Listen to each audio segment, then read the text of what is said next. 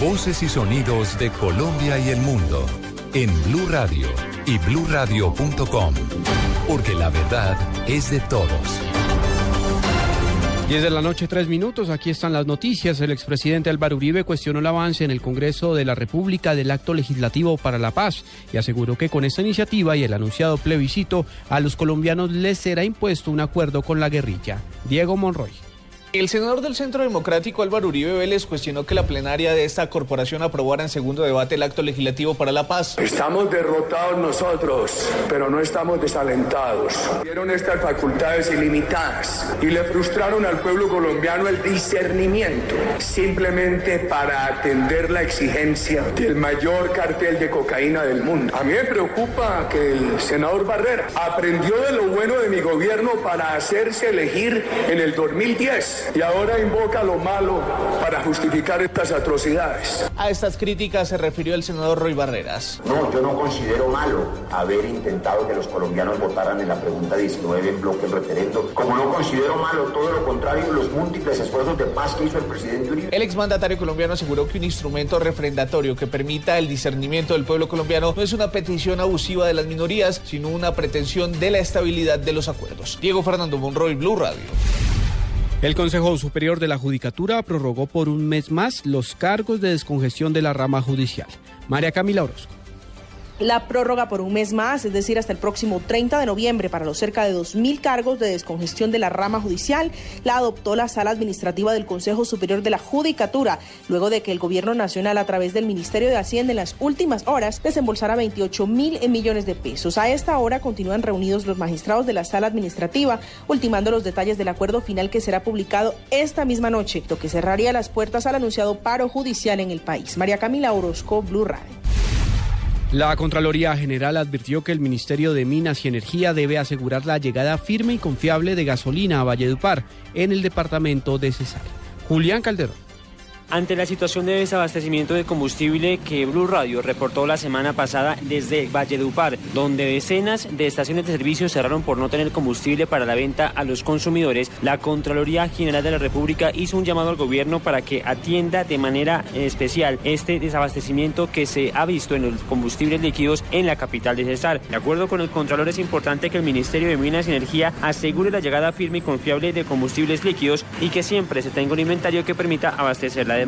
De igual forma, solicitó a las autoridades del sector de combustibles que vigilen y que aseguren una correcta actuación por parte de los distribuidores, precisamente para que los combustibles subsidiados que se asignan a ciudades de frontera como Valledupar no se desvíen a otras regiones para ser vendidos a precio nacional, ganándole más del 30% que el gobierno subsidia para las regiones fronterizas. Julián Calderón, Blue Radio.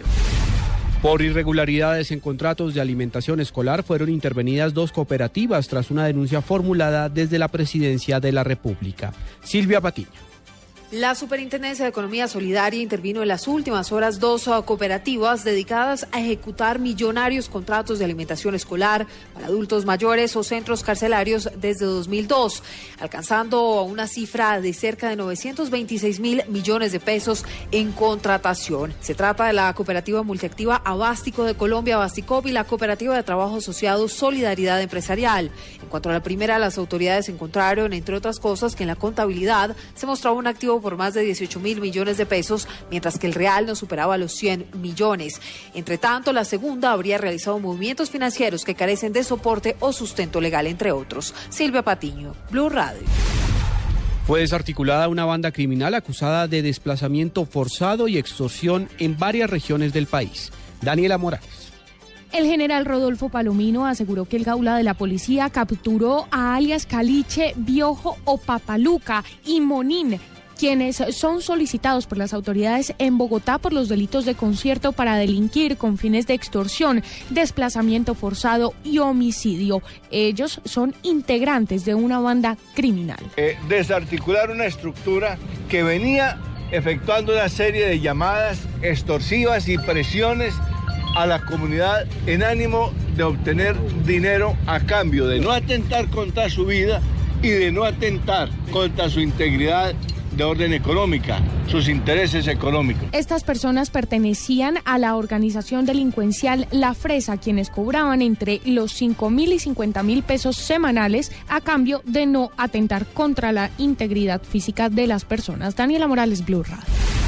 En deportes, el Tour de San Luis presentó hoy en Argentina su recorrido y el listado de invitados para el próximo año. Nairo Quintana será la gran atracción. John Jaime Osorio. El Tour de San Luis abre el calendario ciclístico del 2016. Nairo Quintana, ganador del 2014, fue anunciado hoy como el gran invitado para el mes de enero.